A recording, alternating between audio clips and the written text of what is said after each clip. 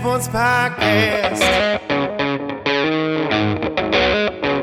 I said, welcome to the Dirty Sports Podcast with Andy Ruther and Joe Prano. Welcome to the Dirty Sports Podcast. Welcome to the Dirty Sports Podcast. I'm your host, Andy Ruther, coming to you live from Cincinnati, Ohio, with my co-host from Southern California, Joey No Chill Prano. Good evening, Andy. Ooh, doing a little Monday evening sesh. Late Monday. We never usually do late Monday. It's either late Sunday or early Monday, but we have a very special occasion for a delayed Monday show. We do. I'm excited about this. I teased it last episode.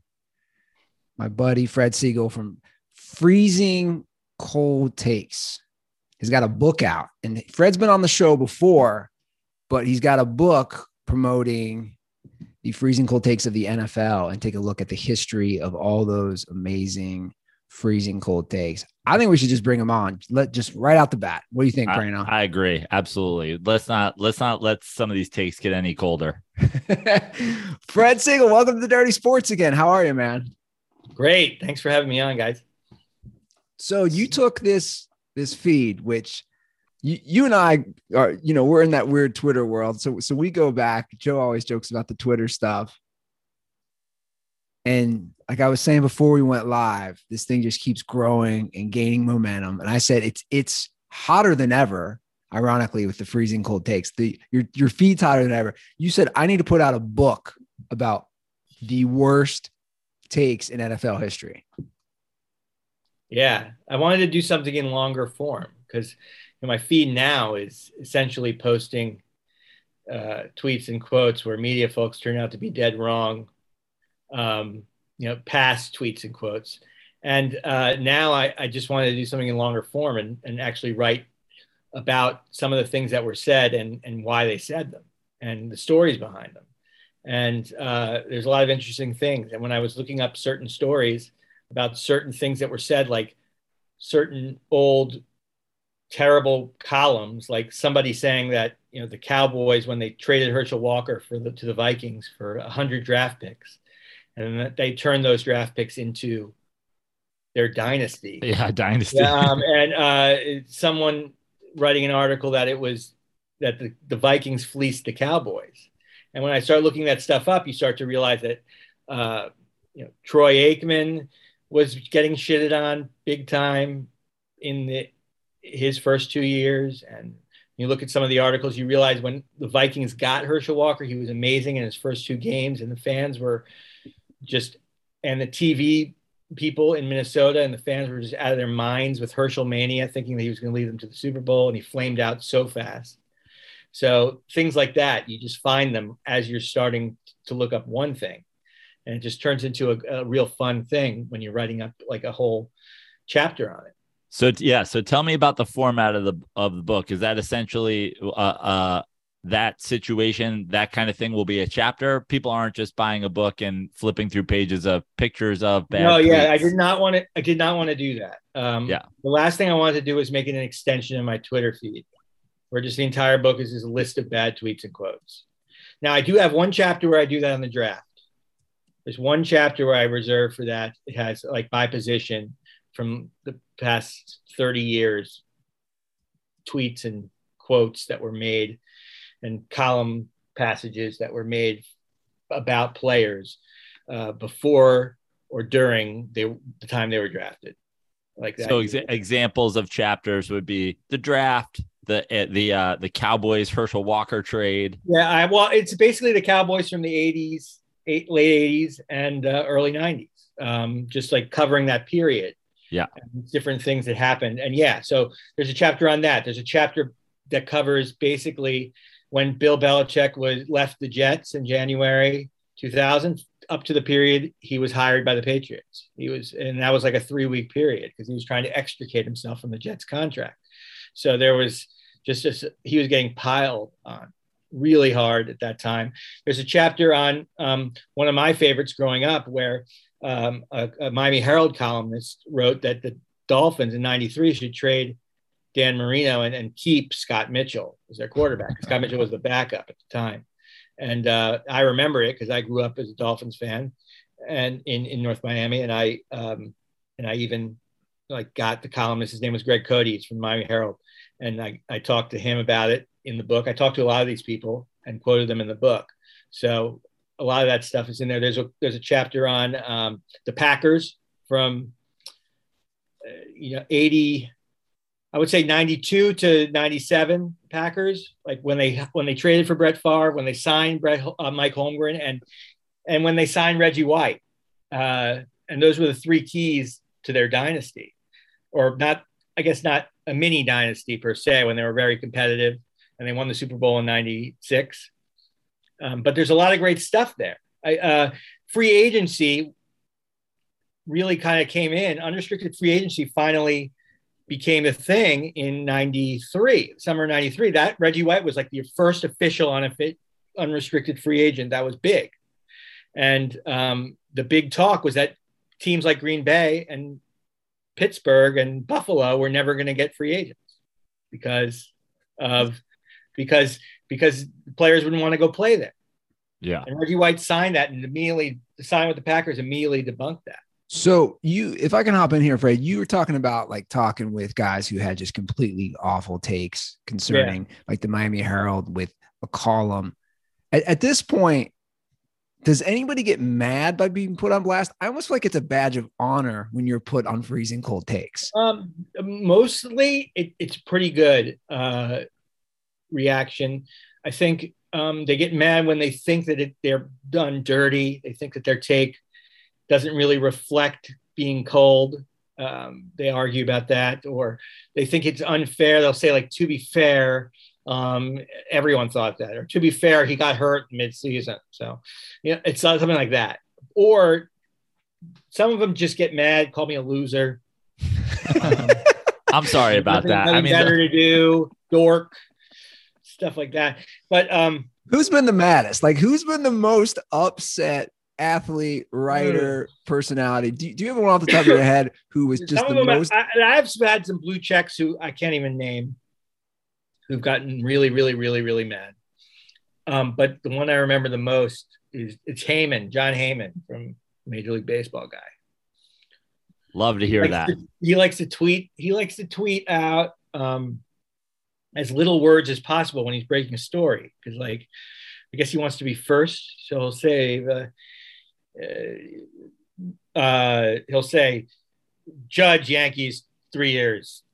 And then even if he wasn't the first one to come up with it, he'll give the respect Rosenthal first. So I post, he has these really bad ones from like talking about Clayton Kershaw, maybe like in 2010, how he was losing velocity and just like was done kind of. And I posted that one, or Ryan Howard, 5 years, 100 million, 125 million for the Phillies. Great signing. So I would post those and then I'd put Heyman, bad take. All takes exposed first. Yeah. So he blocked me. John He got really upset about it. He blocked me. And then I guess like the next day, like one of those shows in New York, one of those radio shows in New York, and this was like back in 2017, asked him about it. Why are you blocking cold takes? I didn't even tell them to do it. I didn't even know who these guys were, but they were an afternoon radio show on like WFAN. And someone recorded it in their car, I guess, like put their phone to it. So they gave it to me and I sent it around, but he was like, I don't know what it is. It's stupid. What do they know? I don't even know what he was saying.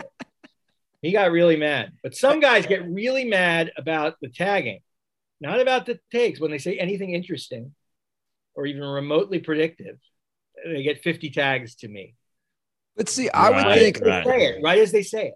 I would counter that like that's irrelevant. Good. Irrelevant. Yeah, that's what I'm saying. It's free publicity. You're on Freezing Cold Takes. You made an awful take. We all do them. Like any of us who do a sports show. Yeah. I have a gazillion awful takes. I'll probably have a gazillion awful takes this episode. It's like why that's so funny to me why people would get upset. Now I want to ask, at what point were you like, I need to write a book? We did like a light bulb go off, or you just said, look, I got all these takes. I need to make this a book. Like 3 years ago, I think. 3 years ago, I wanted to do it. I think it was about 3 years ago. Now, it took me like a year to get someone to publish the book. Nobody, I can tell you about this industry, this book industry, is that nobody will listen to nobody will answer any of your proposals or anything if you're unknown. They won't even read it. I mean, I can't imagine, some of them didn't even read it, I'm sure. So it took me a year to do that. But unless which is really crazy, because your account, obviously, that this whole thing, I mean, the book is titled after the same as it is, far from unknown. It's very known now. I know, but people don't get that. A lot of nobody gets it. So as soon as I was just trying to get a book agent, like I knew sending it directly to the publisher wasn't going to do anything for me. So somebody knew. Eventually, I got in touch with somebody I knew from the past who knew a book agent. And it was a sports book agent. And the second he saw it, he immediately signed me. So all you need to do is talk to somebody, because, well, I had to write a sample because I could be just an idiot who doesn't know how to write. So I had to write 2 chapters of the book first and use that as part of my thing. So people could see I actually can write stuff. So I was going to say your background, I'm a lawyer in background. So I used to write now. Very the style for lawyers, very boring and matter of fact, and just boring and methodical. So I had to figure all that out. But otherwise, I knew how to put sentences together, and really I had been doing it for so long. So and write narratives, so I could do that. But I just had to get that agent, and then within 2 months, the agent got me a publisher. Because I see all these books out. I see a lot of books out, and a lot of them I understand how they're immediately published. But some of them I'm just this book here, I don't know why this has, I mean, it could be cool, but I don't see why this has a big audience. Because some guy wrote about the 81 Dodgers season. Right. How many people care about that? Yeah. The 81 Dodgers, it could be a great season, but even diehard Dodger fans, new age diehard Dodger fans, are they going to want to read about that? Stuff like that. You see that type of stuff, and you are wondering. I think people care about my topic. At first, I wanted to write about all sports, but then I just decided to go with football. It's the most popular sport, and if it happened to be a success, then maybe I could just do one for basketball. That was literally going to be my next question. So that's why I did one just for football. But I had a word requirement, a strict word requirement. So it's really, I'll admit it's a little false advertising when it says the worst takes of all time, because there's so many more I left out because I couldn't do that many words in the book. So I could easily do a volume 2.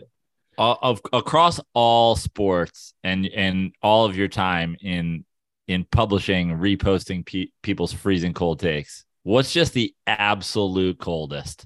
Oh God, man, it's really hard to tell. I off the top of my head, I can't. There's some. I think there's some Steph Curry ones. There's got to be some Steph Curry ones, but I think the ultimate one is this one guy wrote that the Patriots will regret hiring Bill Belichick. It's in my book. I talk about it in my book. Now, this guy, I think his name is Ian O'Connor he was in the New York Times. He wrote for the Daily News and the New York Times eventually, but at the time he was writing for Westchester Daily News in New York. That's where I'm from. That's Joe's hood. And that's your home paper. You probably read that article. Yeah, 914. So he's the fall guy because somehow somebody got a screenshot of the article headline, and it's just right there. It's the ultimate headline, and it's on the newspaper. So that's the one that goes around because it's it's just so aesthetically perfect for the cold take genre back in the 2000s, a 2000 cold take, January 2000. So, but if you read my book, the first chapter is basically all about that. There's just it's open season on Belichick, and there's so many people who say things like Woj was with the New Jersey paper at the time. He wrote a scathing article about Belichick. He was one of those with New Jersey papers. He was a beat guy at that time. He was covering the Jets. You've been doing this a while now. Has there been an evolution in your process? Was there early on in Freezing Cold Takes where you posted takes that you thought were cold that then warmed up after the fact? I mean, I can tell you one right now. The perfect example of the warming up after the fact to me is Carson Wentz. Like in 2007, I'm posting, or 2017, I'm posting all these people who said Carson Wentz would amount to nothing or just isn't that good, because he was having an MVP caliber season until he got hurt. And then he's progressively gotten worse every single year. So it's like, so like at that time, that's why in this book, I didn't use that many guys like that, because their careers are so young. Like, I guess it doesn't seem likely, but I guess Josh Allen could just go into the dumps. Right. Mahomes, I guess, could start throwing 100 interceptions. I mean, like, you never know. So I kind of made sure that the person, I mean, I have those in my draft takes, but my draft chapter where I just list, but I didn't really do a whole thing on it because it's too young. It's just their careers are too young so far. And do you have that a lot with the tweets that you post? The tweets, you get it a lot. You have those sitting there where you're like, ooh. People are tagging me. I could tell you this. People are tagging me when a quarterback starts out and a quarterback's drafted. Like, who was the quarterback drafted in this draft? Who are the people drafted in this draft? I can't remember past draft. Pickett, Kenny Pickett. Okay, let's say Kenny Pickett throws a touchdown on his first drive. I will get tagged for people.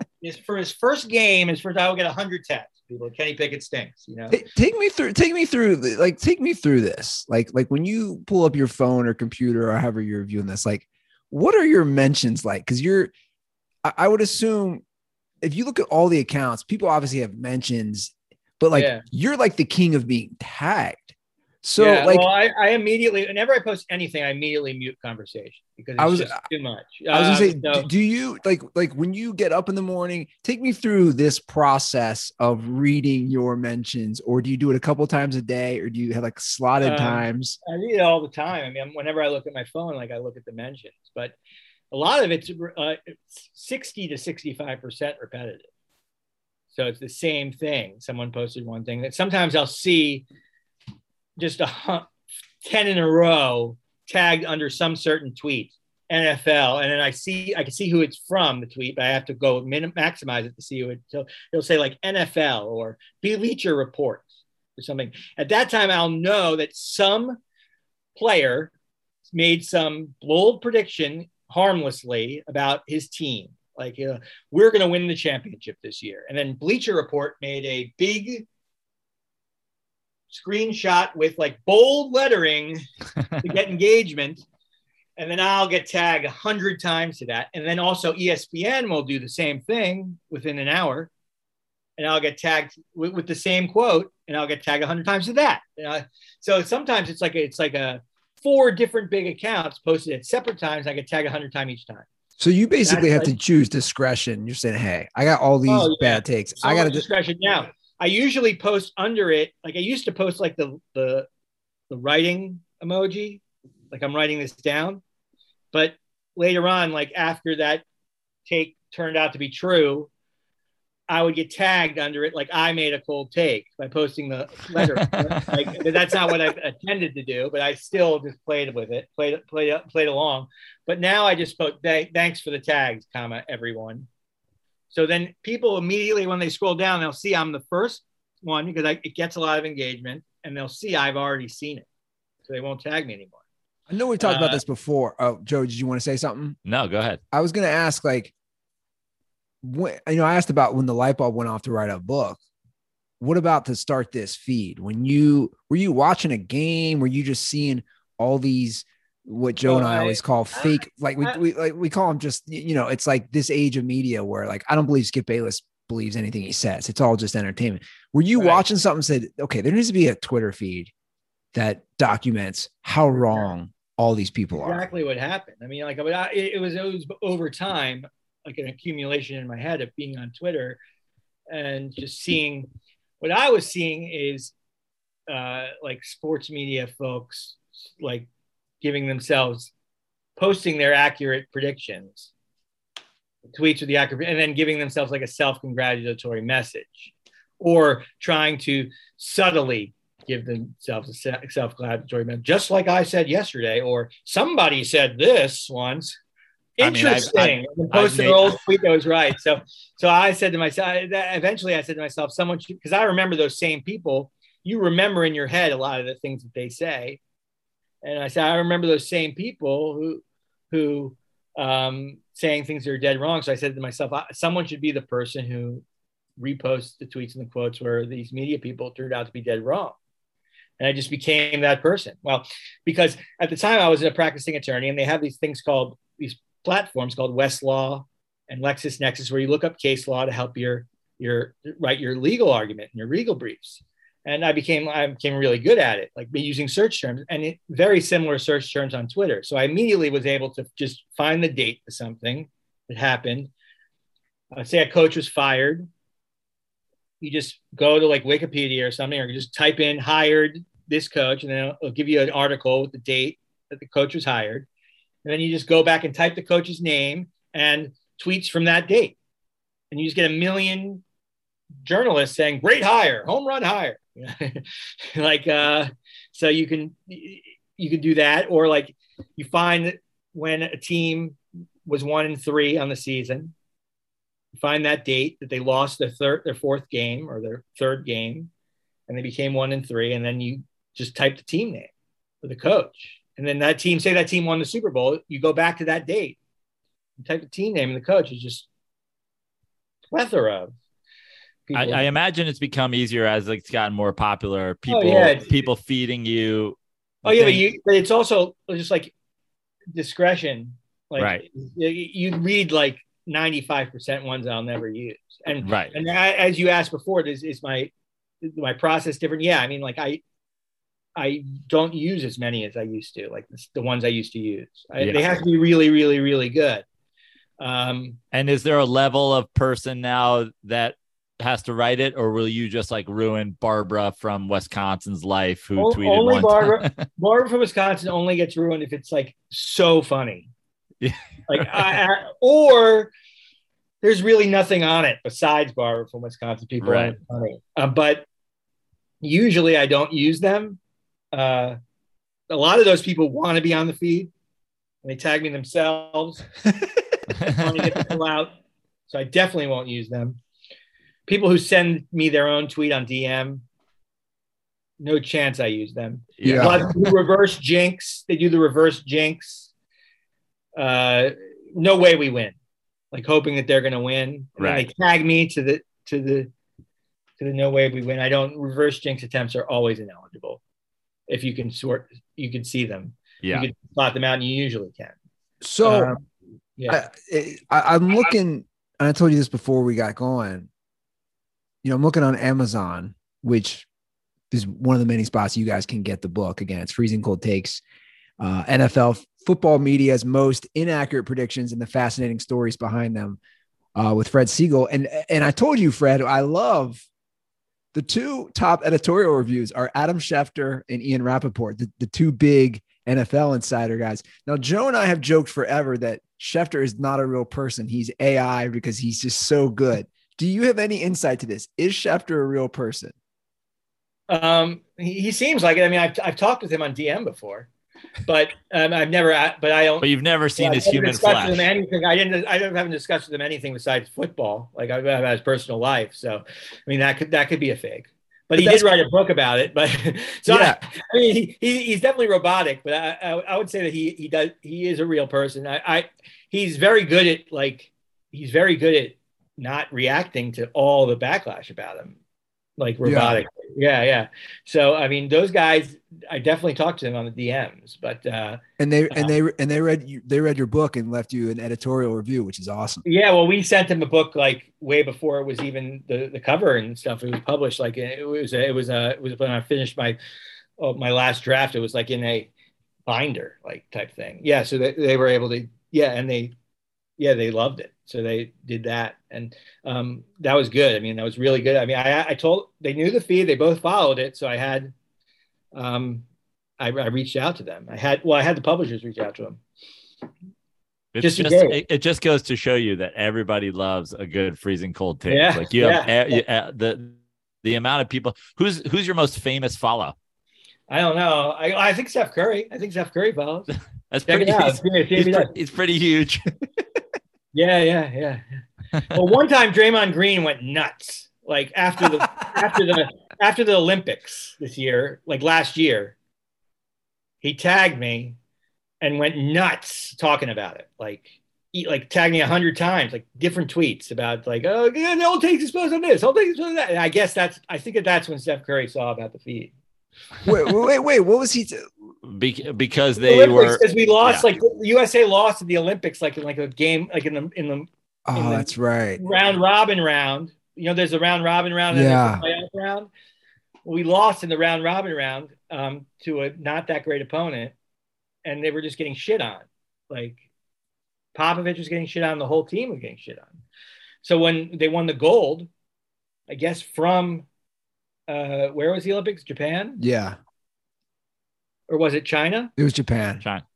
Oh, Japan. Yeah, from Japan, I guess he was instantly old takes exposing everybody. By the way, that's the most Joe. Isn't that the most Draymond Green thing ever? Of course. Yeah. Instead of celebrating the gold medal, he's pulling out his phone. Well, I mean, he may have had the celebration, and then like the next day, it could have been the next day. Yeah. While he's getting ready to do a podcast. I'm not going to say he went right to his phone after the horn sounded, but it was pretty quickly after, and he asked, like he kept asking for more and more and more. And I was happy to give it to him.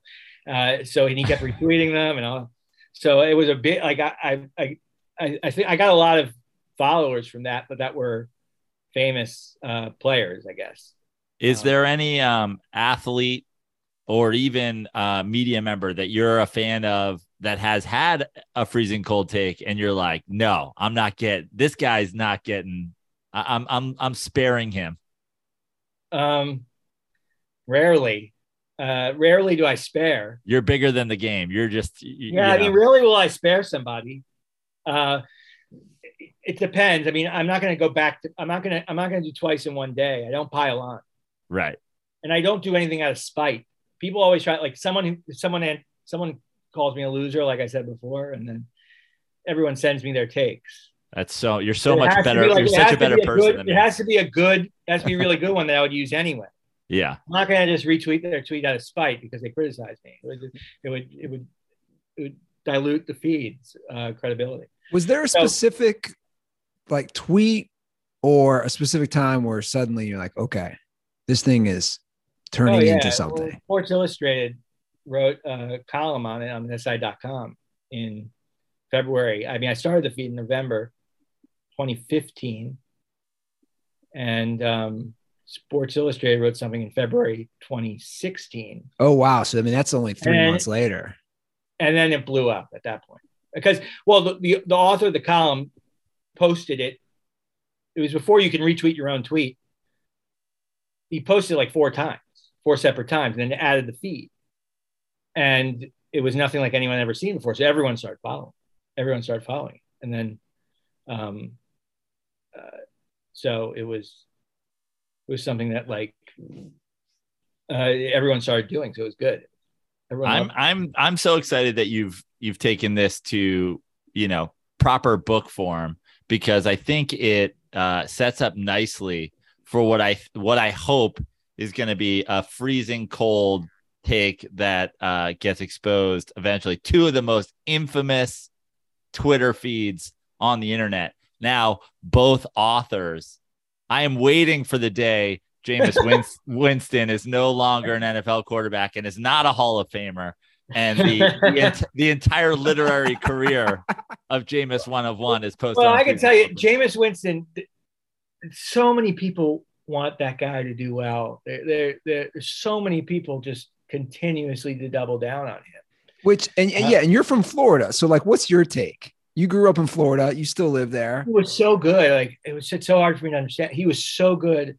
Probably one of the greatest college quarterbacks I've ever seen. He was so good in 2013. It was unbelievable how good he was. I don't know. I mean, he's got everything. He's got all the tools. He just overthrows people too much. He's just inaccurate a lot. And are you aware of he throws too many interceptions? Yeah. Are you aware of the infamous Twitter account Jameis 1 of 1, who has written? Oh yeah, Jameis 1 of 1. That guy. Now is that?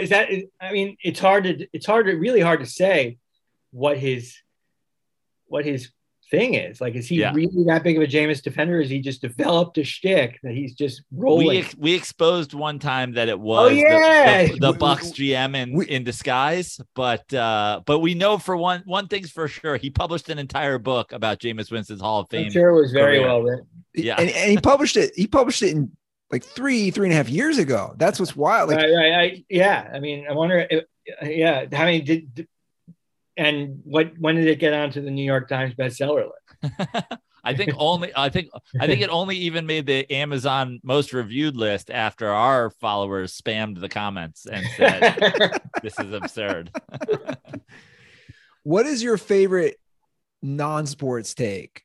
You ventured into non-sports. You do some non-sports. There's an internet one I use. One of these old guys talking about how the internet. It was from Newsweek, 1995. I can't remember his name, but he talked about the internet's just going to be a flop. And he said has so many great sentences about it. That might be my favorite. Like one of those columns, it's like a comedic type column. So he's saying all these like jokes about the internet, so it even makes it funnier. That's great because he probably doesn't even know you've exposed him because he refuses. Oh, he knows. Well, I don't know if he knows about it. I've exposed him, but many people have talked about it, and he's addressed it before. I think. I mean, he had to have. I think he has. I remember him discussing it, but he's addressed it before. I just don't remember what he said, but he's talked about it. I think he thinks it's funny. You know, your feed. I love because I always had this idea, and I don't think it would ever work. I always had this idea of these guys when they double, triple down on takes and they're wrong. That because I don't know if you remember in college, ESPN, or when I was in college, I should say, sorry. When I was in college, ESPN did that show to become the next Sports Center anchor. Do you guys remember that? Oh, yeah. I remember that. The guy from the Big Ten Network won it.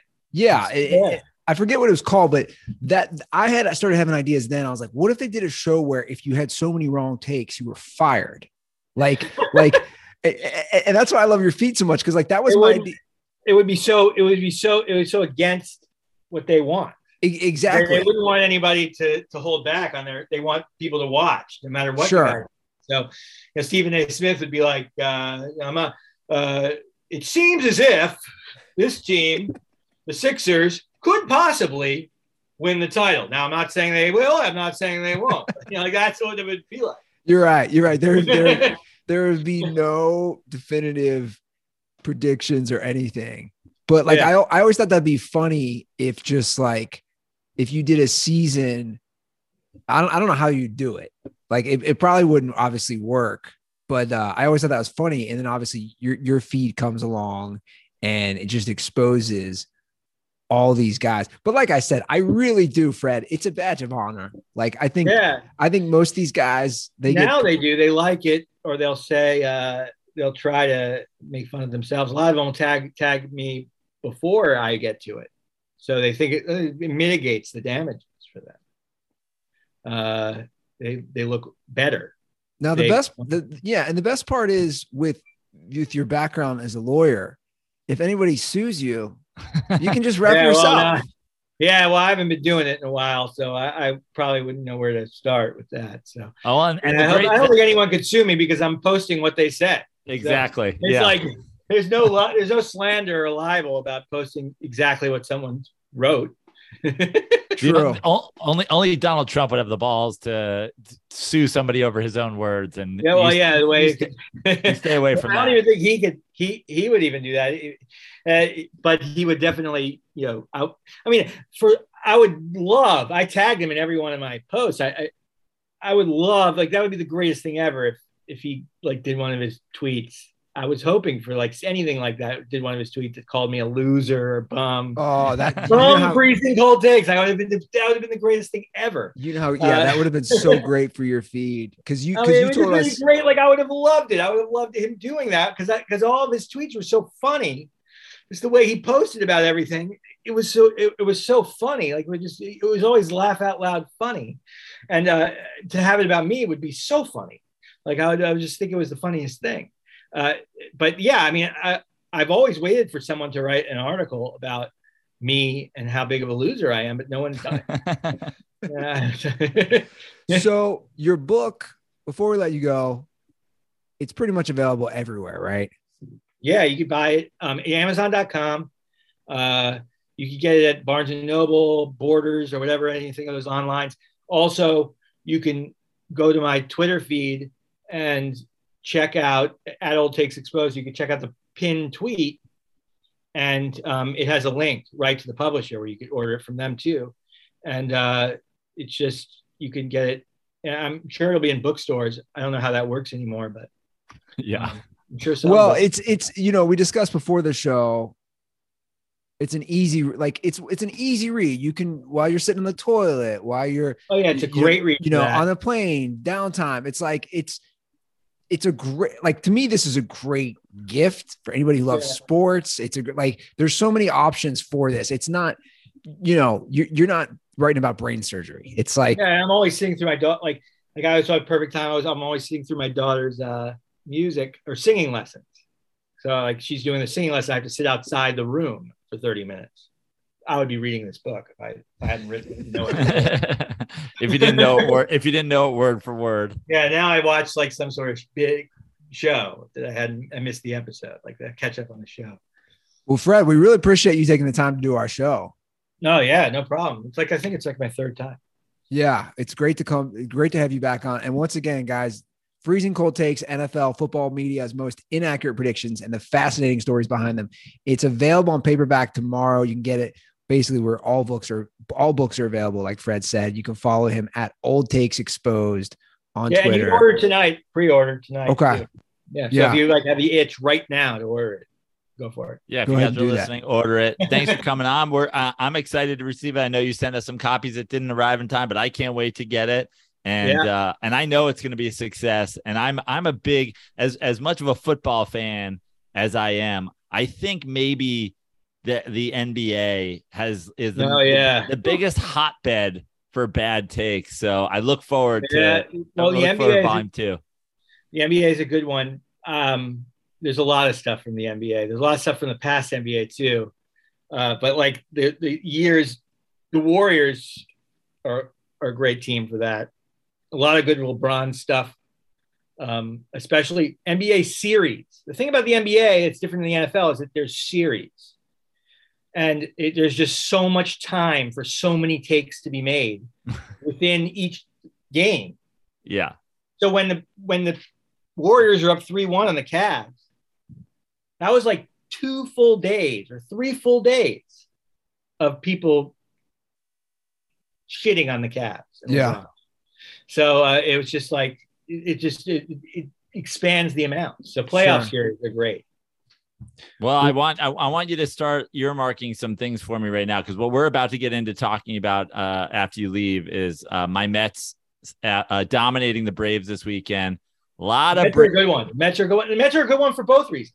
Yeah. You have the Mets previous to this, like at the end of last season or whatever, where people discuss how they're a dumpster fire and all that. So if they won the World Series, I could use those. Now, in the middle of this season, there are people who are really kind of crowning the Mets. Yeah. But and there's also to be, because there's this whole cloud over the Mets that they have to screw things up. So I think people are worried about that. There's this whole Braves population right now that, you know, thinks it's same old Mets and we're going to choke in October. And I can't wait to see some of those takes. My friend Barrett, from Georgia. He's a college football guy. Barrett Sallee.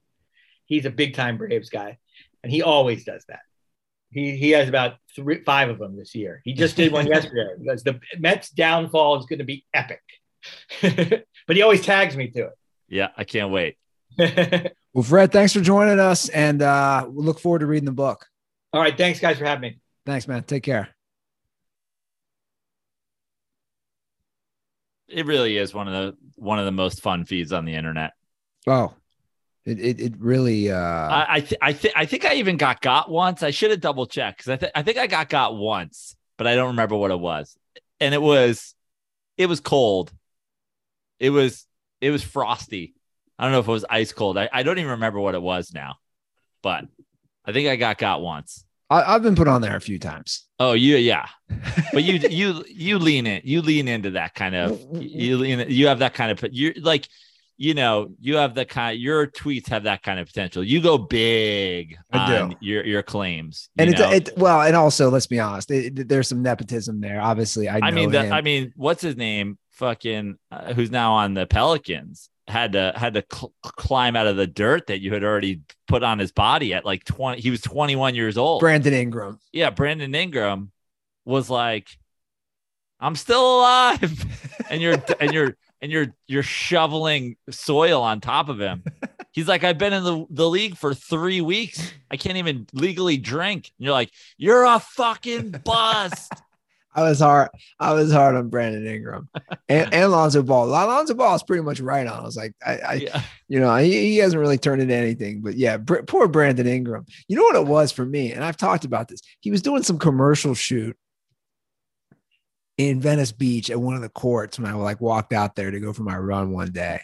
And I was just like, man, this guy, I don't know. Yeah, you gave Brandon Ingram the too skinny version of Aaron Rodgers' too high pass. Is like you just saw it, made a random observation, and then we're like, that's it. That's all I need to see. Yeah, I know. He'll never amount to anything in this goddamn league. I mean, that was one of my bad takes for sure. Yeah, the Johnny Manziel one was pretty bad.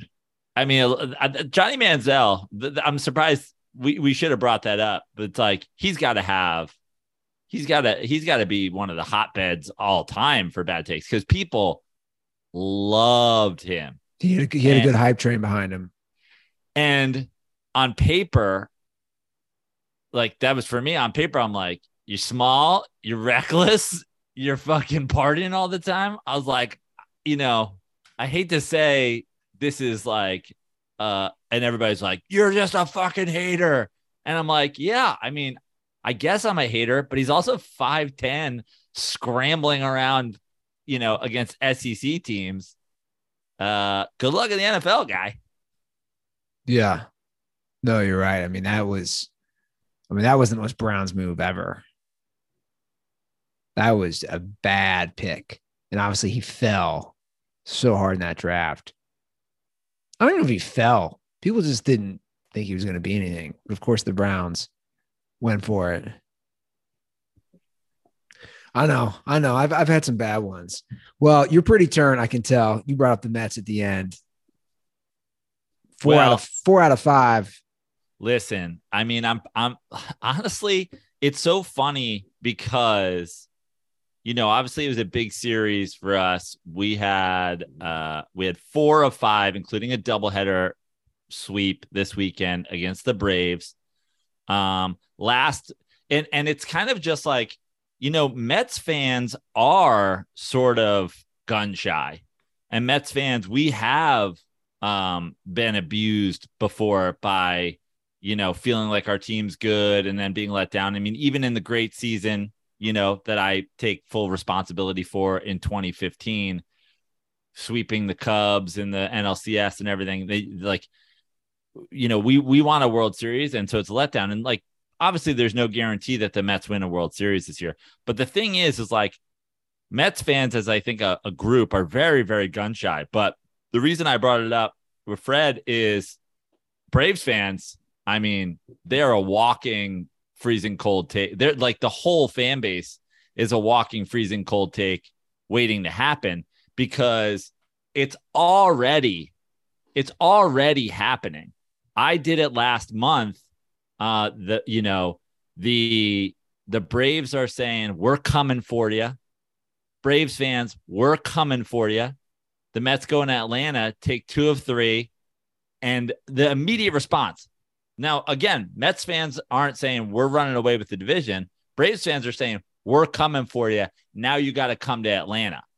We go to Atlanta, we take 2 of 3. And immediately it's like, oh, it's one series in July. Is this your World Series? We're like, we weren't the ones hyping this up. You guys were doing that. And then the immediate pivot is, all right, well, we got 5 games in Citi Field in August. We got 5 games in Citi Field. Talking. The players talking. The fans talking. Full, Twitter feeds devoted to the Mets are fraudulent. The Braves were coming to town. It was like the scene in A Bronx Tale with the motorcycle gang. They came into Citi Field. Jacob deGrom closed the door behind them and was like, now you can't leave. And 4 of 5, sorry to use foul language here on the Dirty Sports Podcast, but we butt fucked y'all this weekend. I mean, it wasn't even a series. I mean, it was the scene from Pulp Fiction. We put a ball gag in your mouth and ass raped you in a fucking basement. And what's amazing to me is if the Braves had come into Citi Field after all that talk that we did in response to them, and they took 4 or 5 from us, Mets fans would be living in a fucking hole that they would have jumped in the hole you dug for Brandon Ingram, and they'd be fucking living in it. Braves fans, honestly, becoming one of my most hated fan bases, still talking. And here's my favorite part about Braves fans. This is my favorite part. Braves fans have been chirping. And the chirp is the Mets always choke. The Mets never get it done in October. The Mets haven't won since 86. Here's a fun fucking fact for Atlanta Braves fans out there. The New York Mets as a franchise came into existence in 1962. The Atlanta Braves have been a thing since 1965. We have the exact same number of world titles. And until last October, y'all had half as many of us. And as far as choking goes, think about that. 2 franchises that have essentially been around the exact same amount of time with the exact same amount of titles. But you guys have won 20 more NL Easts, and we're the chokers? How many fucking NL Easts you guys want to win? Like, glad you guys got hot in 2021 in the flukiest shit ever. No disrespect. A World Series is a World Series. You got it. But there's this thing that's coming out of Braves camp now. When we figure it out this year, watch out when we figure it out this year. Figure it out. You're the defending world champions. I think you figured it out. You're just not that good this year. The Braves right now are closer to being out of the playoffs than they are to the Mets. And also, talk about health. Jacob deGrom just fucking no-hit you for almost 6 innings. Almost perfect game to you for 6 innings in a fucking rehab start, dog. He's not even. They were like, he's pitching 6 innings and 75 pitches. That was his cap.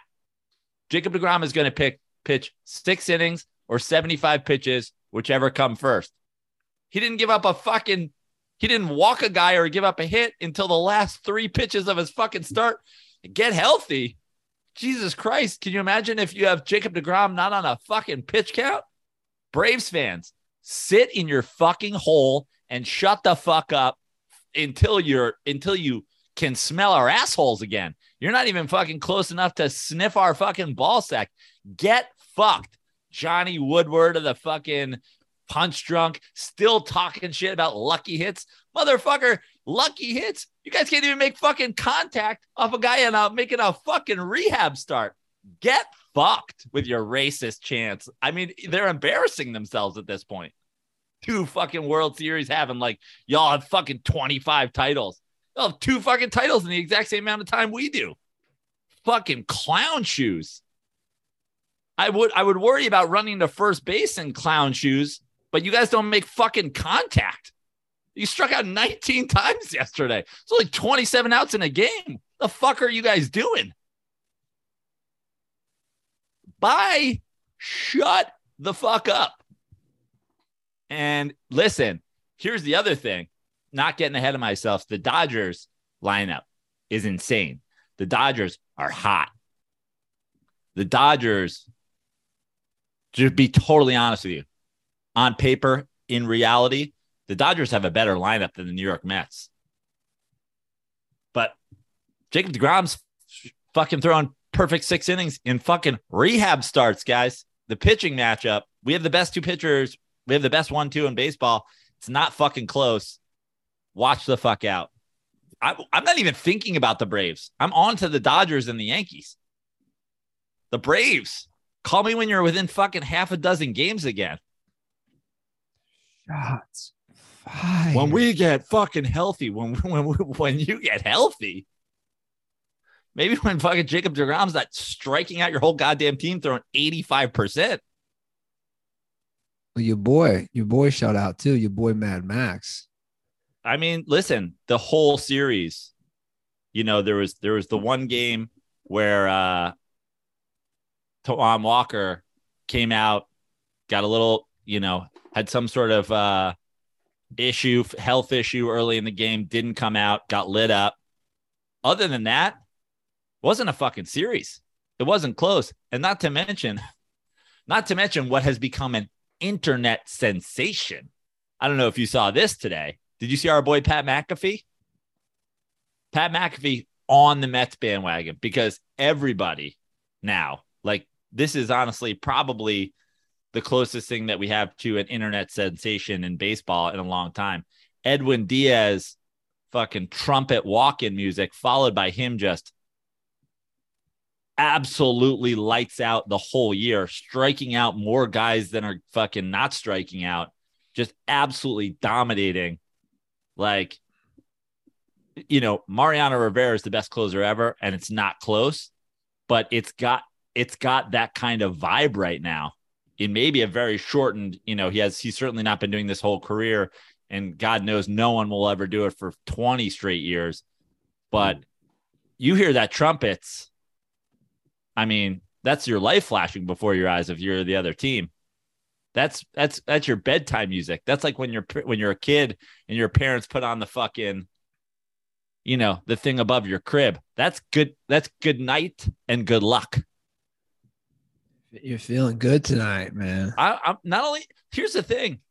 I'm feeling great. It's nice to have a team that's in first place. It's nice to be playing well. It's nice to have a great owner. It's nice to have the best pitcher in baseball back. It's nice to have a lineup that's hitting. That's all great. But there's this other level of like, I mean, I'm not joking at all. I'm embarrassed for Braves fans. How in God's name are you? If they did that to us this weekend, I'd have deleted my Twitter account. What's the most wins? I'm gonna look it up in the Mets season. 108. The 86 team. Oh, I didn't realize they won that many games.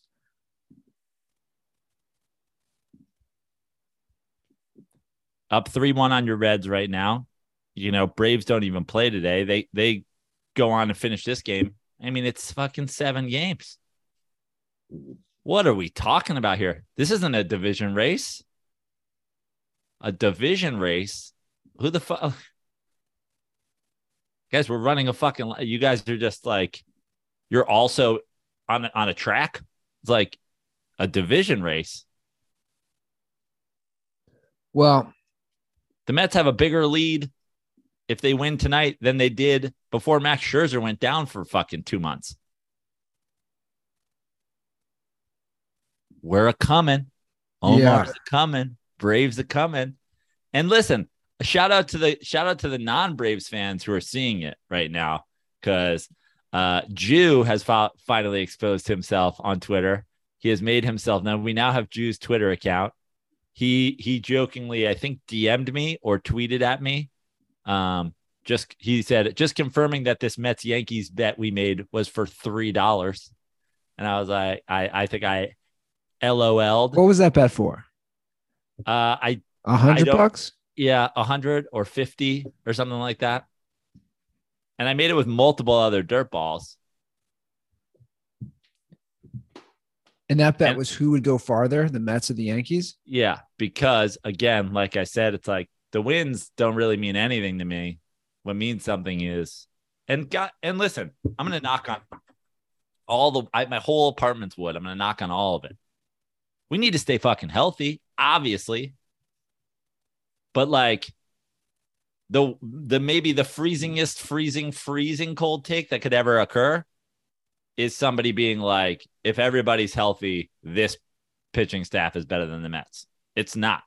We have the best thing that happened at the trading deadline for any team, including Juan Soto to the San Diego Padres, is Jacob deGrom comes back the day of the trade deadline to the New York Mets. He's made 2 starts, and he was absolutely electric yesterday. He was unhittable.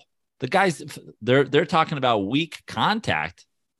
Fun fact, they didn't make contact on a slider the whole fucking day, guys. Remember Andy Ruther being like, can I make contact? He's like, this is the team that won the World Series last year, not making contact for an entire game against the dude's slider. Your boy Jew called into the show. Yeah. It wasn't about this. It was about Aaron Judge. He's trying to. Well, let's get some Aaron Judge takes. Aaron Judge may be the overall MVP of baseball so far. I mean, it's hard to argue otherwise, offensively. All right, I'll play the call. Let's do it. Hey, what's up, fellas? This is Jew. Just calling in to see if Joe could put away his hatred for just a few minutes. And if we could talk about this guy, Aaron Judge, who is just unbelievable. So 2 things. One, so he's on pace to get, I think it's like 65 homers now. He just hit another one. So do you think the 62 is still a thing? Not to take in, depending on how you look at Bonds, either way, did what he did, but do you think 62, is there still a race for 62? And then also he declined a $215 million offer in the beginning of the year, 7 years. So what do you think would be the max if he was on your team you would want to pay? It looks like he's looking for 10 years, 350, something like that. As a Yankee fan, I think, you could go about 8 years, maybe even 9, but let me know what you guys think later. First, I mean, I'm gonna do this in parts. First of all, this is a grand misconception about Joe Prano. I do not hate Yankees players as individuals. I hate the Yankees organization for what they stand for. I hate many Yankees historically. I love many Yankees historically. I grew up watching Don Mattingly, loved him. Loved Ricky Henderson when he was there. Loved Winfield. Matt Noakes, I always had a weird boner for. The Yankees teams that came after that, always loved Bernie Williams. Mariano Rivera is the most dominating closer of all time. Joe Girardi, I was a fan of. Robinson Cano, super underrated. Loved all the guys who went from the Mets over there. Ventura, Gooden, Strawberry. David Cone might be my favorite pitcher before Jacob deGrom became a thing. I like Aaron Judge. Aaron Judge seems like a great dude. Aaron Judge is a great ball player. I have no beef whatsoever with Aaron Judge, especially since he's a right-hander who hits bombs and isn't some fraudulent poke it out over the fucking Little League field wall in right left-hander that they love there so much. I just hate, here's the thing. Aaron Judge is putting up a season. Aaron Judge right now, Aaron Judge could get hit by a bus tomorrow. He's already had a better season than Derek Jeter has ever had in his entire Yankees career. Fact. Absolute fucking fact. Right now, dies, struck by lightning, dead. Better season than Derek Jeter ever lived in a Yankees uniform. And so I hate guys who are overrated. Aaron Judge, probably underrated as much as Yankee fans boner out for him. The same way Jacob deGrom is probably underrated the way Mets fans boner out for him. Aaron Judge is awesome. Aaron Judge should have declined that because he bet on himself. He's going to get way more. And, I'm rooting for him. And like the Yankees would be insane not to pay it no matter what it is. And yeah, 62 is kind of still a thing, but it's a passing. Well, he hit 63. It's something, but it's not. We got to remember the thing. And I just did a whole fucking TikTok about Derek Jeter and steroids. And I followed it up with another thing, but like, we got to remember one of the great, and it's so fun if you guys want to watch it. There's a great at bat, Gagne Bonds, the great Gagne Bonds matchup. It's like he fouls off so many pitches before he eventually fucking hits an absolute missile off him. They were on steroids too. Gagne has like Teenage Mutant Ninja Turtle green ooze coming out of his fucking eyeballs while he's throwing at Barry Bonds. Like, forgot about Gagne. Everybody, he's as juiced, if not more juiced than fucking Barry Bonds. So it's like, I know it wasn't a level playing field, but in a way it kind of was. It wasn't level to the guys who weren't juicing, but Barry Bonds got to go up there and face, a guy hulking out, throwing like 102 with arm side run, just like fucking. Is that the year he won the Cy Young? Yeah. Yeah. And they apparently like had talked about it in the offseason. Like, if I face you, I'm gonna throw you only fucking fastballs or something shit like that. Like, I was just like, it was like, bro, baseball in the 90s was wild. Like, every guy was just doping up on shit. It's crazy. Like, not to hijack this, but it is crazy to think that we watched that in real time. Like, we watched in real time a guy like Brady Anderson, who was the leadoff hitter for the Orioles, suddenly just hit 50 home runs out of nowhere. One of my favorite. Like, that's nuts. Yeah. One of my favorite. And the thing is, the greats, the Bondses and the Maguires and the Sosa wasn't really great before, but those guys, the Bonds and the Maguires and the whoever else that were just so good, A-Rods. It was those guys who do everything because they're like, well, fuck, if everybody's going to take it, I'm going to take it. And I was already good. But like, Mark McGwire hit 49 homers as like a rookie. Go back to the, this is one of my favorite low key, like, moments of rewatching the Kirk Gibson, homer, for the Vin Scully. When Vin Scully died, they kept showing that a lot. If you watch that whole segment from the end, somebody gets on first base and they're holding him on. So they throw over a couple times to a Mark McGwire who looks like what Mark McGwire on the Cardinals would have for dinner. You're like, bro, like, he's a big dude, but he's also, 30% girth of his future self. It's like insane. Well, you know what? If you watch The Boys on Amazon. Yeah. So you've watched it. Yeah. those guys, it's like they took Compound V. Yeah. Like that's basically what it's like. Again, I don't think people understand who didn't watch it in real time. Like if you were a younger dirtball, again, like you're just it'd be like this. I guess this is the equivalent. It'd be like Durant showing up to start next season looking like LeBron. Yeah. And you'd be like, what the fuck? That's how it was. Guys like Brett Boone, who obviously played for the Reds, and then he goes to the Mariners and just starts mashing. And you're like, what? He never did this before. It was just everybody was on roids. Yeah. Or PEDs. It's crazy, man. And it's, it's funny because this Derek Jeter video that I put up about steroids and about, obviously when you watch The Captain, and obviously whenever you talk about anybody's career, you talk about their titles. And I say in this video, this TikTok that I put up is like, I was talking to a friend about it, who insanely claimed Jeter's the best shortstop of all time. And I was like, he wasn't even the best shortstop on his own team. A-Rod was better. And he's like, A-Rod was on steroids. And I was like, let me list 30 guys who got rings with Derek Jeter who are on steroids. So if you're just going to say we don't count A-Rod, then we can't count the rings, right? Because all those guys, and it's like, well, I mean, were any of those guys really? And it's like, yeah, because you know what I just said about the New York Mets? You know why I'm confident? Because of pitching.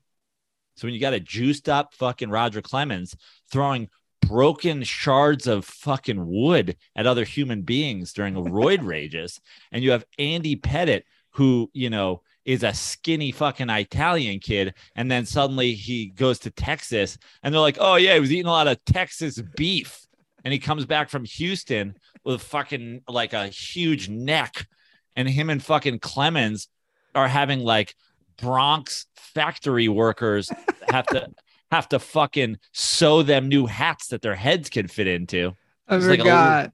Like little Italian men like my dad in the Bronx, like, we need to make a hat that's a 9.5 of Andy Pettit's heads is the size of my shoulders. I forgot. You want a bunch of World Series because your best pitchers are roid rage fucking monsters? Yeah. I mean, Roger Clemens tried to stab a dude in the World Series on national television. He tried to javelin throw a fucking weapon through somebody. I totally forgot about Pettit and Clemens going to Houston together. Roy Rage. Yeah. And then going back to the Yanks. That's wild, man. They're like, oh, didn't you hear in Texas they stick their arms in fucking garbage cans full of cornmeal? Like, yeah, that's what happened to fucking Andy Pettit. But Andy Pettit legit got caught. Yeah. Like Andy Pettit legit got caught. Robinson Cano, who won on the Yankees in 2009, got caught. A-Rod, who won on the Yankees, who was the MVP, got fucking caught. That's what's crazy about those Yankee teams is we all knew guys were doing it, but like the Yankees had more players than anybody that legit tested. The Yankees had more players doing it. And then what's funny is like, some of these guys didn't contribute. Yo, Jim Leyritz has some big time fucking postseason homers. Randy Velarde is fucking contributing. They get like the Jose Cansecos and the David Justices to fill in fucking DH roles down the stretch. Like, dude, everybody contributes on a fucking baseball team. Like, they had so many fucking Chuck Knobloch, the starting fucking staff.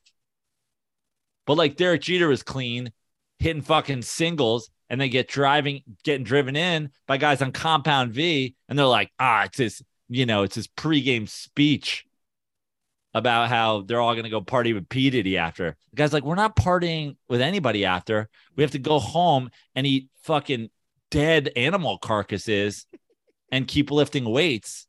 Go have fun dancing with Jennifer Lopez, Jeets, but we have to get back to the Rocky IV training. You remember you didn't even mention Giambi, man. Yeah, well, the only reason I didn't mention Giambi is Giambi didn't win with the Yankees, but like obviously, yeah. I mean, Teixeira probably, like, you look around the guys who just didn't get caught too. Yeah, it's crazy, man. And by the way, that's always been my point about steroids is like, let's just not, we can't just pick and choose what aspect of it we want to fucking hate on and what aspect of it we don't. Sure. Everybody's going to Derek Jeter 5 rings. It's like, how many rings does he have? You know, if Andy Pettit and Roger Clemens aren't spending the offseason injecting each other in the neck and then just like eating, like chasing down cattle, stabbing them to death with shards of broken bats, and then eating them like they're wildebeests eating a downed fucking, you know, like they're fucking, you know, lions eating down wildebeests in the jungle. Like, it's insanity. Again, man, wild time. Like, wild that we watched in real time and like nobody really said anything, like didn't say enough. We gotta speaking of wild, we gotta talk about Pete Rose, bro. Oh yeah, I mean, here's a guy, dude. Pete Rose doesn't even understand like FCC violations. They're Bro. like, how you gonna tell Pete Rose not to gamble when they can't even put him on TV without him saying cock? We need Norm Macdonald. So I've been busy with the move. You know how moving is. Like, it sucks, especially when two people, I'm learning, when you don't live together ahead of time and you're coming from different spots and you're moving into a house. So I really wasn't paying attention to social all weekend or anything.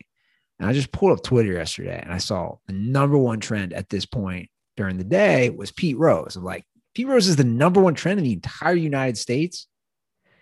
And I was like, oh, what did he say? And then it was like, it was a million things that he said. And I was like, I just kept being like, wait, there's more? Like, Pete Rose, he's just a character. He's a cartoon character. That's all he is. He's a cartoon character. So Pete Rose was on the field in Philly because they were honoring the 1980 Philadelphia Phillies, right? So they're honoring them on the field, right? And so he's going to get hit with all these questions. And it's not even about gambling anymore because everything came out that Pete Rose had sex with a 13 or 14-year-old girl when he was in his 30s when he played for the Reds. And his defense this whole time has been, I thought she was 16. Right. Which is a wild defense. Dane Cook just wants to know if he super fingered her.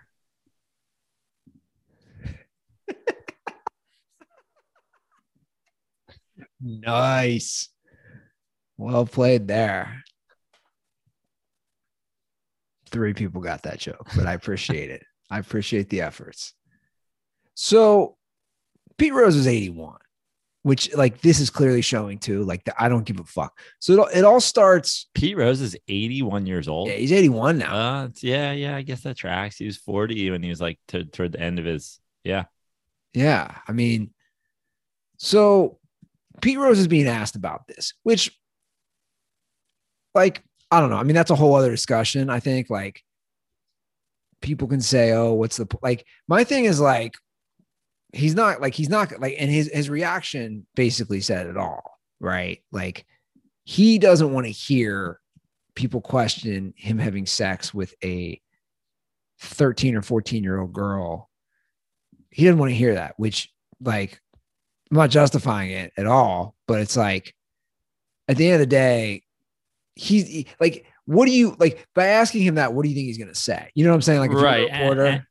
And also it's like, you know, it's one of those things. It's like, it's just so funny how we pick and choose. I'm not saying, by the way, that Pete Rose needs defending or like that he didn't do anything. Of course he did, but like, they just made an Elvis movie. They didn't mention the fact that like Priscilla was like 15 years old when he meets her, you know, like it's like, nah, Elvis, man, he's the king. Well, Pete Rose is the hit king and he's out there on a fucking, you know, he's out there senile saying cock every other word. And you're like, hey, remember that time he's like, no, I don't. Like, yeah. So Pete's been all defensive. You know, he's not answering questions. He literally said, this is verbatim. Who cares what happened 50 years ago? Like, Dude, that speaking of a freezing cold take, like, Right. dude, your defense is that you thought she was 16 because that's the age of consent in Ohio in your 30s, and you're in your 30s, and you're like that's like one of the worst defenses ever. And saying to the one reporter, I don't know if you saw it, he said, "Don't ask me those questions. You weren't even born yet." I think you threw a honey or a babe or something like that, right? Like you threw something on the end. So I mean, Pete Rose has been for a long time, and now, you know, he's 80s, but he has been your fucking grandpa on the porch who you're like, listen, 100%. We're going back to my house today. My grandpa's staying with us for a couple weeks. He's going to be sitting on the porch in a rocking chair. Like, don't just ignore the shit that he says. Oh, yeah. No, for sure. And your friend's like, what's he going to say? And you're like, well, you see how you're wearing a polo shirt? He's probably going to call you a homosexual. And you're like, what? Why? He's like, I don't know. He's got to think about collars. It's really weird. Like, you're like, oh, okay. So when asked about it, he said, I'm not here to talk about it. Sorry about that. It was 55 years ago, babe. Which is like, I mean, well, at least he knows exactly who we're talking about. It's like it was 54 and a half years ago.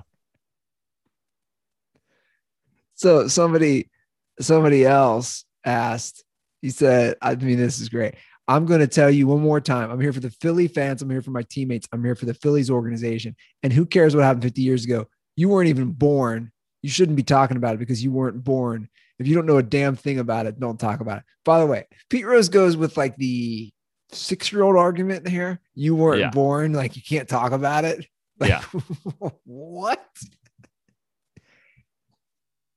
So the Phillies organization thinks then it's a good idea to put him on air after all this happens? Insanity.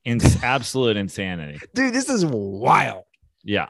So all this happens, and then the Phillies are like, how could we make this even worse? I got an idea. Let's put him on air during the Phillies game, like live on air. And this is where why was he not cut at a certain point? Why don't they have a cough button? Like, why don't they have how is it possible that there's not a delay? Hey, maybe we should have a delay for Pete Rose. Why? Oh, I don't know. Have you met Pete Rose? And he's in Lunatic. Yeah. So I'm going to play some of these clips. They're all short. I mean, this is the stuff that he said during the Phillies Nationals game yesterday. First of all, he discovers that there's no delay, and he talks about he says, shit, cock. Let's just play it. Joe said, Tony, congratulations. What did you hit? And Tony says, Joe, I hit a cock-high fastball. So he's talking about, obviously, the Big Red Machine, Tony Perez, Joe Morgan. He's saying on air a cock-high fastball.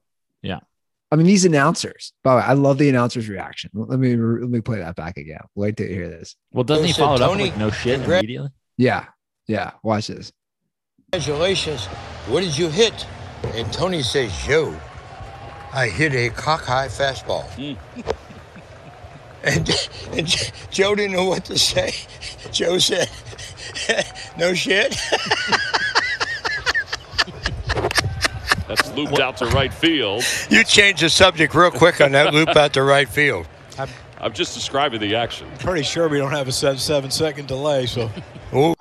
Hold on. This is my favorite part at the end. When he learns there's no delay and he goes, ooh. I mean, that's sure the great we don't thing have about a 7-second delay, so. Ooh. The great thing about Pete Rose is he's telling, this is, he really is your old grandfather. Like, he's got a joke, he's got a bit he's going to do. He's unbelievable. He's got a story he's told 1,000 times, and they're like, all right. And he's like, all right, I'm going to tell this story. And like, who is like, he clearly doesn't work with anybody. And they're like, what story are you going to tell? He's like, I'm going to tell the cockeye fastball one. They're like, you can't, you're going to be on television.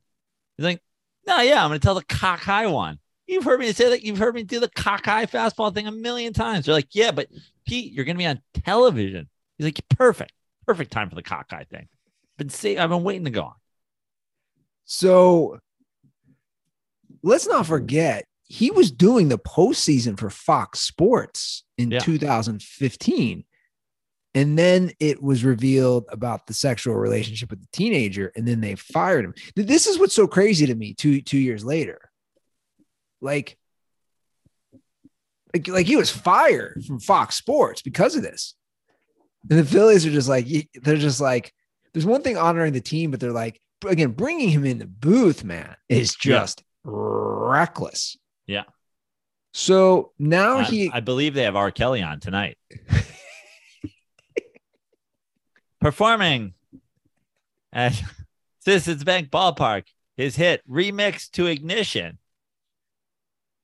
R. Kelly. So then he goes in on John Kruk, who is an announcer for the Phillies, who had testicular cancer during his playing days and had one of his testicles removed. Yeah. So again, exactly. This is crazy drunken uncle, crazy drunken grandpa going to make a one nut joke, a joke about him only having one testicle. And he's going to do it live on air. Nothing hits like a good cancer joke. To sit and listen to those two talk? Yeah. Oh my God. I knew him when he had two balls. That one's out toward left field. Hernandez back toward the wall. And he makes the catch. The announcers are just sitting there going, can we just get Nick Castellanos up so that we can have some sort of distraction? I mean, seriously. And then he explains why he chose, I don't think this audio is the best, but I'm going to play it. This is why he chose the Phillies over the Pirates. And it had something to do with horse, because, you know, he's a gambler, horse racing. Yeah. And again, it's another ball thing, the size of balls on horses or something. I don't know what he's talking about here. And I could have went to St. Louis. I could have went to Pittsburgh. All I can tell you about Pittsburgh, you know. There's a diving stop by Vargas. How do I play that one? Great play. You know, I was a racehorse fan, and he owned racehorses. And I can honestly tell you, if he'd offered me a Derby winner with balls that big, I'd have been a Pittsburgh Pirate. Right, Boa? I know you like those horses. I mean, now he's talking about horse balls. Yeah. How, like, honestly, I put it entirely on the Phillies broadcast thing that, like, I mean, I would have had a carpenter whittle one of those hooks that they pull people off in cartoons with. I would have 1940s Looney Tuned him off the fucking stage with like a hook on a fucking thing. I would have had the guy from the Apollo sweep him off stage. I would have had a clown come in. I would have fucking used smelling salts to bring back the guy that Sam Rockwell played and used a gong to get him off.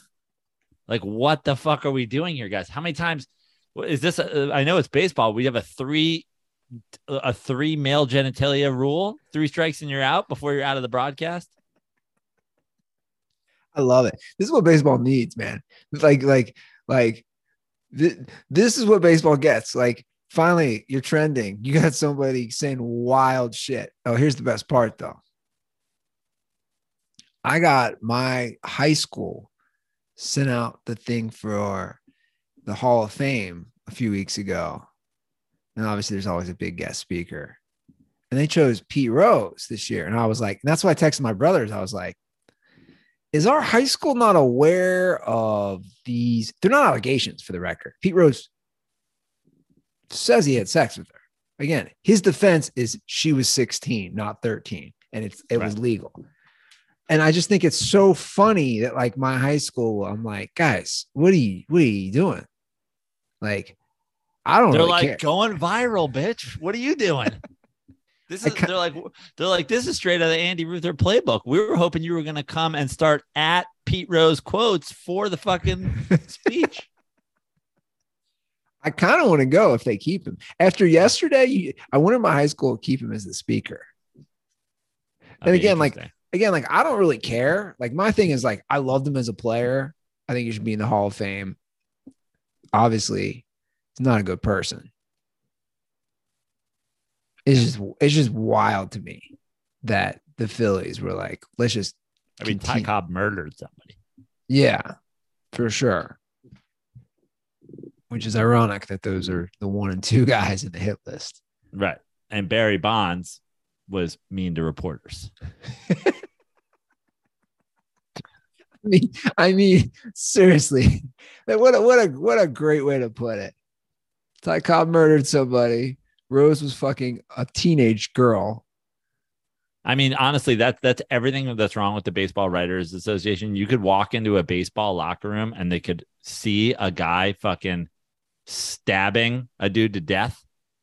And then Barry Bonds would walk in and they'd be like, Barry, any comment on what your teammate's doing to this guy? It looks like he's stabbing to death. And Barry Bonds goes, fuck you. And the guy's like, well, that's one guy I'm not voting for. And you're like, wait. That guy's murdering somebody over there.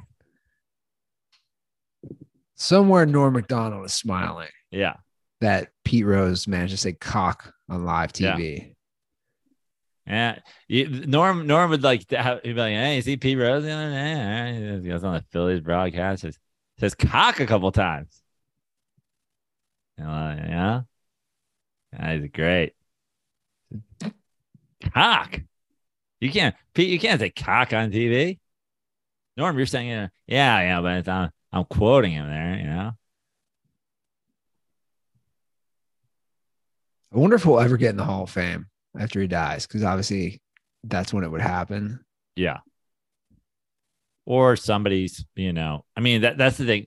That's truly the thing about Pete Rose is it's his goddamn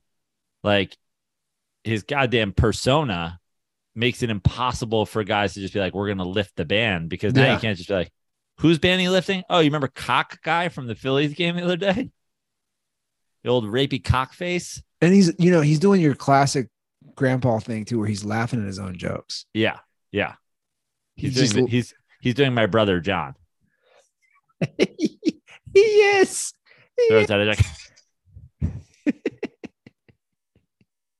Like, no, you're the only person laughing.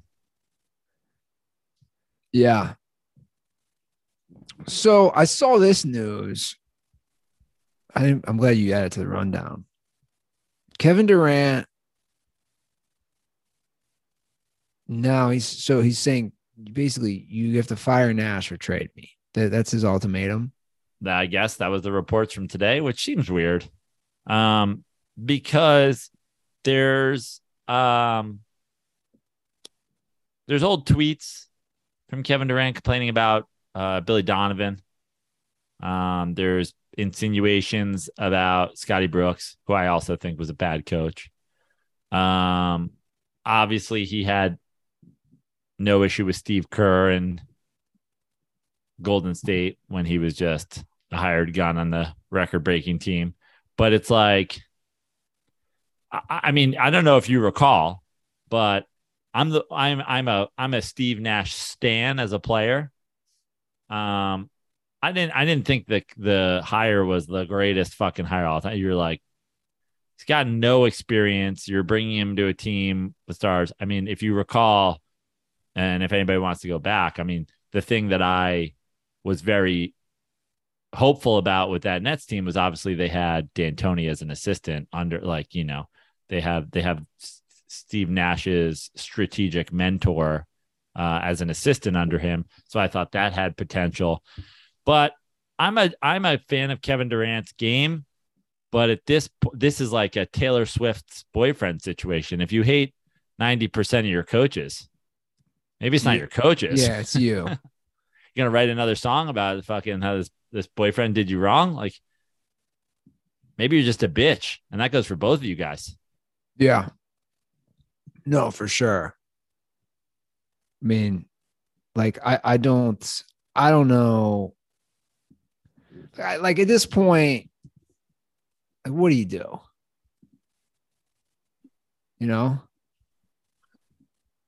I honestly like, don't what do you know. do? What do you do? I mean, it's tough. You don't want to fire your GM and or your coach because your star player that has already been demanding a trade demands it. But also, I mean, we're going full rebuild this Nets team. And then the question is, who do you hire? Who does Kevin Durant want to coach this fucking team? I'd love to hear that, you know? Yeah. Who do you want us to hire, buddy? No, I know. That's what I'm saying. Like at this point, like what do you do?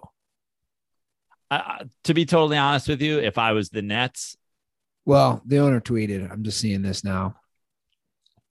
Our front office and coaching staff have my support. We will make decisions in the best interest of the Brooklyn Nets.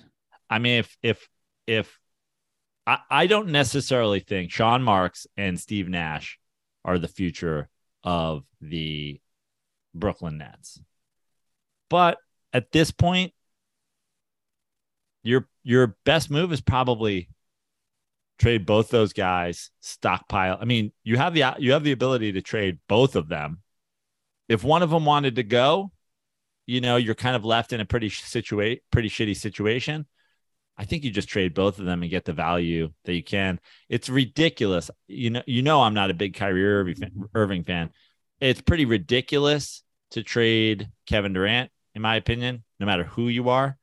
But also, Kevin Durant came there to do the Kyrie Irving thing, signed an extension there with that coach.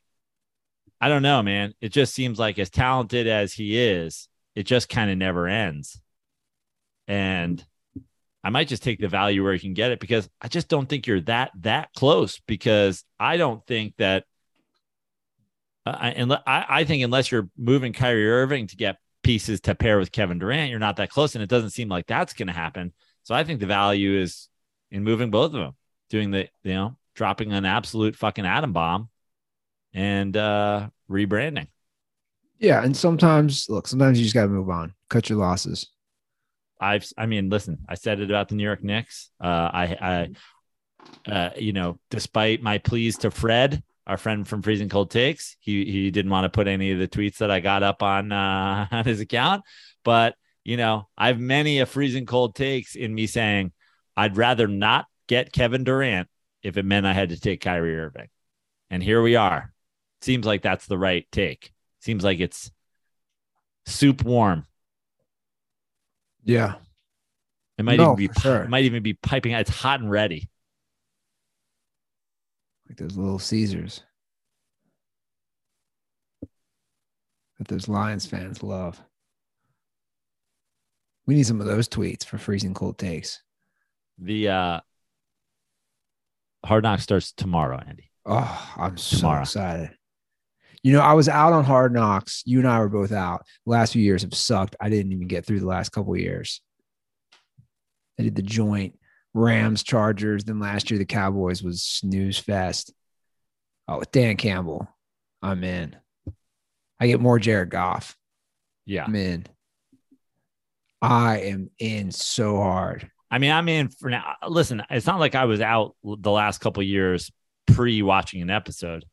I'm in right now, but you still gotta. They better come with some content, and I think they will, even if it's cringe. All they need to do is just like interview the real life people from Lions Reddit. Yeah. Is the Lions Reddit feed just a giant freezing cold take? Oh yeah. It's a thread after thread after thread of a freezing cold take. Dude, I hope the Lions win 11 games this year. I hope we're wrong. It'd be so funny. I don't think that's going to happen. I don't think they've won a playoff game since 1991.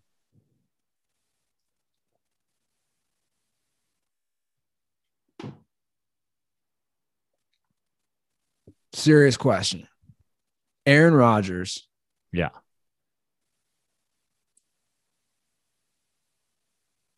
On ayahuasca. Yeah. Playing a game. Does he beat the Lions? Oh yeah. I thought you were gonna say Aaron Rodgers on ayahuasca can win 11 games with the Lions, and I was like, I don't know, that's tough. Can he beat the Lions on? Yeah, I think he has beaten the Lions on ayahuasca. So Rodgers said that he took ayahuasca. He uses psychedelics for his mental health. Yeah. Great. I think the thing with Aaron Rodgers is, here's the thing about Aaron Rodgers. I have always liked Aaron Rodgers I feel like the last couple years, he kind of lost me with, the lying about the vax stuff and then the fucking, getting butthurt over it and whatever. But I think the thing with Aaron Rodgers, when you hear this story, obviously you're clearly not jumping into ayahuasca. You're not like a guy who just drinks fucking a couple beers and then you're like, I'm doing ayahuasca. So it seems like Rodgers probably smoked a little weed. He's probably taken a bunch of mushrooms. Now he's getting into the thing. The thing with Aaron Rodgers, and this kind of explains the last couple years. He's like your buddy who just gets too into the shit too fast and goes from being like, your chill bro that you go golfing with. And then the next day he's like, we can't go golfing next weekend because I have Burning Man. And then I whatever. It's like, what? Why are you suddenly like against buttonless clothes? And he's like, oh, it's just like, he's just like, he's that guy who like dives into the thing. And I feel like he dove into the everything in moderation, Yeah, but I would argue he's playing better. Yeah, he's playing better, right? But also he's drawing a lot of attention on himself because with all the ayahuasca and the opening of the third eye, now he's, lying about his vaccine. It's just like, and I got to say, it's like when he was like quietly before, like not talking about just like hating his family, you were like, all right, kind of the silent killer. And now he's like dating a witch and talking about ayahuasca and not getting vaccinated. And it's like, I hate to say it, but it's like, dude, then when you lose the NFC Championship game, people are going to be like, all right, so are you tripping balls? Like, what's going on here? Just feels like he went like aggressively. Well, I think you change as you get older. He's 38 now. The media is a lot different now than it ever was. Obviously, he does McAfee's show during the season every Tuesday. This was a completely obviously it's a non-sports show that he's talking about this on. And that's become more mainstream. Let's be honest, right? Sure. All the psychedelics have become way more mainstream, especially on handling mental health. I know somebody who just went to ayahuasca retreat in Costa Rica. How these are things, right? Where you go, you have a shaman, and it's a whole like experience. It's not cheap either to pay for. And to be honest, someone like me, I'm fascinated by that too. Like I'm fascinated about doing that stuff and trying to improve yourself. And it's interesting though that he has played better. Now, obviously we all know what happened last playoffs, but I mean, again, he's played better, but he's a 4-time MVP. It's not like he was like, significantly stepped up his quality play. But you never hear teammates bitch about him. No. I think his teammates always liked him. Yeah. I mean, there's the story that came out a couple of years ago about like being weird with teammates and how they like didn't know what to do, like, all that shit. But like, I have no problem with Aaron Rodgers taking a bunch of psychedelics. It's probably better. It's certainly better than not taking a bunch of psychedelics, right? If I had to choose between not doing any of this stuff, but it definitely seems like as the things trickle out, doesn't it seem like the guy who like, I mean, honestly, it's like kind of like me with fucking golf. Like I didn't play golf at all. And then it's like all I'm doing. And Aaron Rodgers, you don't hear any of this stuff. And now it's like Joe Rogan fucking podcast and ayahuasca and you're dating a witch. It's like, hey man, maybe just like we got to go pedal the metal here. It's like I'm moving to Austin. But like I said, I think the media's changed. And I also think, again, how people view psychedelics is just, certain states, like they're now introducing this into health, which is great, where, you can microdose to help people who have depression or other anxieties. And I don't know. I microdose all the time, Andy. How often have you heard me talk about it? Well, he also was on a show and it's brought up. I mean, I'm just saying, like, I don't know. Maybe for someone like me, I think I like hearing that like an MVP quarterback I'm just saying this year He's when he open comes about out with this. like the fucking Buddha beads on his thing, and he's like drinking bone broth in the locker room, and he gets a third eye tattooed on his forehead, you're gonna be like, okay, you know what? Maybe you were right. No. By the way, I'm not saying that stuff couldn't happen, and I think it could, which would be hilarious. I also think, to me, the thought of like the hippie bohemian dude being a star quarterback is hilarious. Oh yeah, because that's not what you normally think. You think meathead. You think right. My point is, it's all well and good until he misses a week 7 game after getting sick because of the kombucha he was making in his bathtub. That'd be hilarious. Like, he had an allergic reaction, and it spread to his COVID toe from last year from making him and his witch were not properly sanitizing their kombucha utensils.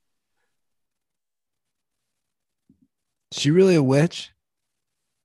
I don't know. It wasn't her name like Blue fucking Rainfall or something.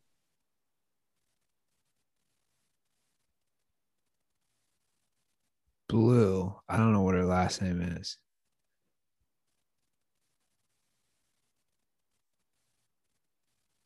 I mean, this is fascinating. Oh, wait. She has a podcast? Everybody has a podcast. She's the host of the Deja Blue podcast. Yeah, dude. Dude, everybody has a podcast. What do you tell people when they ask you about starting a podcast? I mean, no one really asked me about starting one, but it's like, I mean, bro, people ask you about starting a podcast all the time. Yeah, but I'm also saying, bro, I'm on Apple Podcast looking at her. Bro. I see. You see what I'm saying? This is wild. Deja Blue. Remember how when Colin Kaepernick the whole thing happened, they were like, oh, it's because his girlfriend's like a psycho BLMer that's like talking to him about whatever. Meanwhile, Aaron Rodgers is going podcast to podcast talking about ayahuasca, and his fucking witch girlfriend has a podcast teaching you how to make kombucha in your own bathtub. And everybody's like, yeah, but seems like he's really expanding his mind. I'm going to read the description of the Deja Blue podcast. Deja Blue is a space to dive deep into the unknown, uncovering the mysteries of unlocking the potential of the human experience. Blue is here to get raw, unscripted, and unapologetic in sharing her own personal journey of awaking into her truth with the intention to help others come home into the heart. What the? It's amazing how far we've come, right? The 90s version of Aaron Rodgers is Joe Montana selling fucking Skechers. And Aaron Rodgers is like, yeah, because Joe Montana wasn't using his third eye for the West Coast offense. I look off safeties with my eyes, but they don't know that I've got my third eye on the backside receiver. Dude. Is fascinating to me. Even Bill Walton's like, relax, guy. You've taken this a little too far. I was wondering what Bill would think of that. If you're microdosing properly, it's 3 days on, 2 days off. I'm just saying, training camp is here. Mix in a break. Well, the Dirtballs, speaking of getting tagged, they all alerted us that Bill Walton's getting his own 30 for 30. Is it the best news that's ever happened? Oh, it's going to be great. Yeah. I mean, the guy does have a legendary story from, UCLA coming to the league, winning a title, winning an MVP, all the injuries, feet, back, 6th man of the Boston, year. Yeah. Then going on, working in, the NBA broadcast, working in the college broadcast, all the biking, all the Grateful Dead shows. It's great. Yeah, I'm excited about that. It should be 11 parts, but it'll just be one because they need to make room to explore Derek Jeter's ownership career of the Marlins in The Executive, the 7-part series about Derek Jeter dismantling the Marlins and sending MVPs to every other team. Your disdain for Jeter is so funny. You can't stand him. Overrated, underrated, Andy. So it's like Overrated. Yeah. Bill Walton, underrated. Underrated. I think he's underrated. Bill Walton's criminally underrated. Yeah, Criminally. I agree. He's an underrated basketball player. He's an underrated announcer. He's underrated personality. And people who get annoyed when you look at Twitter, you're like, you're just not fun, man. Like, The Venn diagram of people who slurp Derek Jeter and hate Bill Walton is a circle. oh, I bet it is. Yeah. Like this guy's fun. I'm enjoying these broadcasts. We're not going to do calls today. It's already 10 o'clock East Coast time. And I think we gave a good show. So, guys, call back.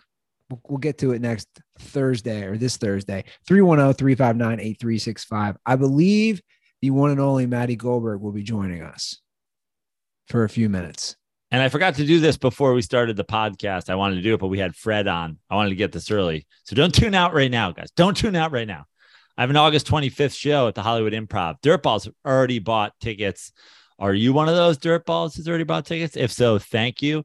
If you're in the Southern California area, please buy tickets. It's going to be a great show. Essentially, Joe Prano and friends, former guest of the show. Nate Craig's going to be on. Former guest of the show, Lachlan Patterson's going to be on. It's going to be a fantastic show. August 25th in the Hollywood Improv Lab.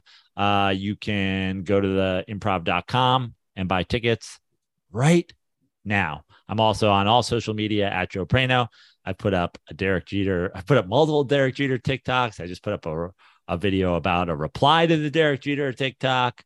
Lots of good stuff happening over on my TikTok. Also on Instagram at Joe Prano. Twitter, as always, at Fix Your Life. Cool. You can follow us at The Dirty Sports from All the Above or myself at Andy Ruther. All right, guys. That's our show for this Monday, August 8th. Again, back on Thursday with Goldberg, who's promoting an interesting interview that he has on his podcast. So come back on Thursday for that. We'll see you guys in a few days. Have a great start to your week. And as always, stay dirty.